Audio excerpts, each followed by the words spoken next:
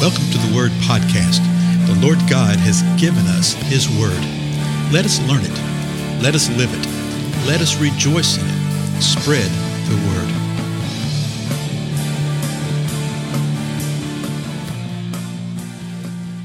Blessings, everybody. This is Dale. Thank you so much for joining me today on the Word Podcast. We start a new little endeavor today. We just finished in the last episode going through the book of Ephesians, and I thought we would go and pick up the letter of James, okay? James. And so I know most of us are sort of listening along, so when you get an opportunity, don't do it while you're driving down the road right now, but go and start reading the book of James. It's a very short book, little letter.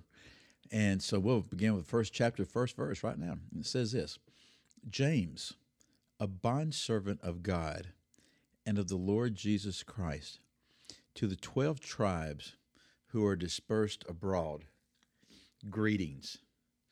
And so it's often the case in many of the letters in the Bible, not all of them, but many of them, we have a little introductory type of thing which gives us some understanding. So we know that he's saying, hey, this is James. And I always find that interesting because in our society, if you receive a letter, which is really sort of a rare thing nowadays, isn't it? Even an email, okay? We don't identify ourselves until the end of it. You know, we'll say signed or sincerely or in love or blessings or something like that and put our name at the end of it. Well, they do it at the very beginning right here to where you know who it is. And he describes what he is. He says, James, a servant of God, a bondservant of God. The Lexham says, a slave of God. The Greek word is doulos.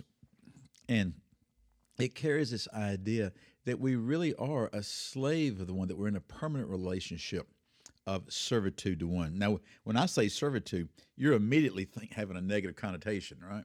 You're thinking that negative type of thing. But this is the type of thing that because of our faith and because of our belief and the decision we made to receive of the grace and mercy that the Lord has poured out upon us, that we repent, we confess, we called upon the name of the Lord, and that we have placed ourselves in relationship. Okay, we have received what the Lord has for us, and we are a servant of Him, a bondservant. It goes far beyond a housemaid type of thing. Okay, so he says, James, a bondservant of God and of our Lord Jesus Christ. So you see God the Father, you see the Lord Jesus Christ. And then he tells us who he's writing to the 12 tribes who are dispersed abroad. Greetings. The 12 tribes, well, he's speaking of Jewish people. Okay, Israel was divided into 12 tribes, and this is literally called the scattering, the dispersion. Okay, and I think it's the diaspora. It is diaspora, depends on how you want to accent the syllable there, right? And it literally means that it carries the idea of when those who were Jewish believers were scattered about, and they were scattered 2 or 3 different times that we see in the Scripture. So, you know, the question is sort of begged at the very beginning, why is James, and, you know, which James is this? There's more than one James in the Scripture. You know, we'll figure this out as we go along. Why is he writing to Jewish people? You know, is it just those that are Jewish? Is there something more to it? Well, as you get into it, you find out that he's writing to those who are believers. Remember that the Lord came to all the world, beginning with the Jew and then the Gentile. And so these are those that have received Jesus Christ as Lord and Savior. And the 12 tribes, that's the idea that it's to all of y'all, okay? And I know that you're dispersed abroad. There was dispersion. One dispersion occurred with when the northern kingdom was hauled off into captivity by the Assyrians. Another dispersion when the southern kingdom was hauled off to Babylon. Another one during this time right here, the Romans, okay, were kicking the Jews out of Italy. Okay, they were kicking them out of various parts of their empire, and so you have the same type of thing. So he's writing to these folks who have been displaced, they've been dispersed, and so that right there from the get-go, before you get beyond even the first verse, you're beginning to see and understand that perhaps some things have been going on in their lives. Perhaps there have been some difficult times. Well, watch this. Verse 1 again, James, a bondservant of God and of the Lord Jesus Christ, to the 12 tribes who are dispersed abroad, greetings. verse 2. Consider it all joy, my brethren, when you encounter various trials, knowing that the testing of your faith produces endurance. Well, there we go. And, you've heard various translations of this. The ESV says this: count it all joy, my brothers, when you meet trials of various kinds, for you know that the testing of your faith produces steadfastness, or it works out patience, as King James says, worketh patience. And so we have some of our questions answered right here from the very beginning. He's telling them, count it all joy, folks. And then he says, count it all joy, my brothers, my brethren. So what does that tell us? Yeah, James is a believer right here. So if he's calling them brethren, if he's calling them brethren, then we know that he's writing to a group of believers. We know that they're of the 12 tribes. That means they were Jewish in background. And we know they've been dispersed, that they've been scattered. And we can infer rather strongly that this dispersion was against their will, because he's saying, hey, man, count it all joy when you encounter various trials. He begins with this. He introduces himself, addresses who he's writing to, speaks a word of greeting over them, literally the word greeting, and then just jumps into it. He says, you know what, folks? Count it all joy, my brothers, when you encounter various trials. Well, why should I count it joy when I encounter trials? Well, then he tells us in verse 3, knowing that the testing of your faith produces endurance.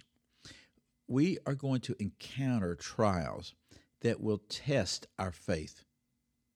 And in testing this faith, it brings endurance. Now, often the question is asked, well, couldn't God do something about that? Couldn't Jesus stop these trials where we wouldn't? Yes, he could. Absolutely, God can do anything. There's no limit to what he can or can't do. Okay? He could. But remember this, that even in trials, there is a far greater good afoot here. There's something far greater. There's something that will bring even greater glory to the Lord. And that's the thing that we're going to see that's going to be expressed throughout here, that it brings glory to God and it produces things within us. Now, I'm not talking about the fruit of sin. I'm not talking the fruit of you were doing 75 miles an hour in a 35-mile-an-hour zone, and you're in trouble, and you got a speeding ticket, and you spend a night in jail, okay? You say, I'm undergoing trials like Paul were. No, you weren't. You broke a law. Okay, you were doing something stupid. Okay? That's not the type of trials we're talking about right here. He's telling me, he said, you count it all joy when you encounter various trials. Remember what Jesus told Timothy. He said, all who desire to be Christ-like will undergo persecution, will have trials, will have tribulation. But then James gives us some insight in that. He says, you can know this, that the testing of your faith, that's the type of trial he's looking at. The testing of your faith, that which challenges your faith, and that could be that which somebody is argumentative with you and challenging what you believe. Okay, you have that element. It could also be simply of walking in obedience in the Lord and not sinning, of being holy, of being righteous. Anything that challenges that, knowing that the testing of your faith, that it will produce patience, that it will produce endurance, that it will produce steadfastness. So, our time's out. Our final thing that we should be thinking about this, folks, in the midst of this, consider it all joy. Count it joy. That doesn't mean that I may be happy. It doesn't mean that I feel joyful. No, I am going to count it all joy. Count it all joy when I encounter various trials. Why? Because I know that the testing of my faith will produce endurance. And I also know that the Lord's totally in charge. I also know that he knows about it. So I'm not going to worry. I'm not going to fret. I'm going to press on and trust in him. Well, again, I'm Dale. I think James is going to be very, very helpful for us. So, take a moment and read the first 2 or 3 verses here of James. And I'll see you again next time.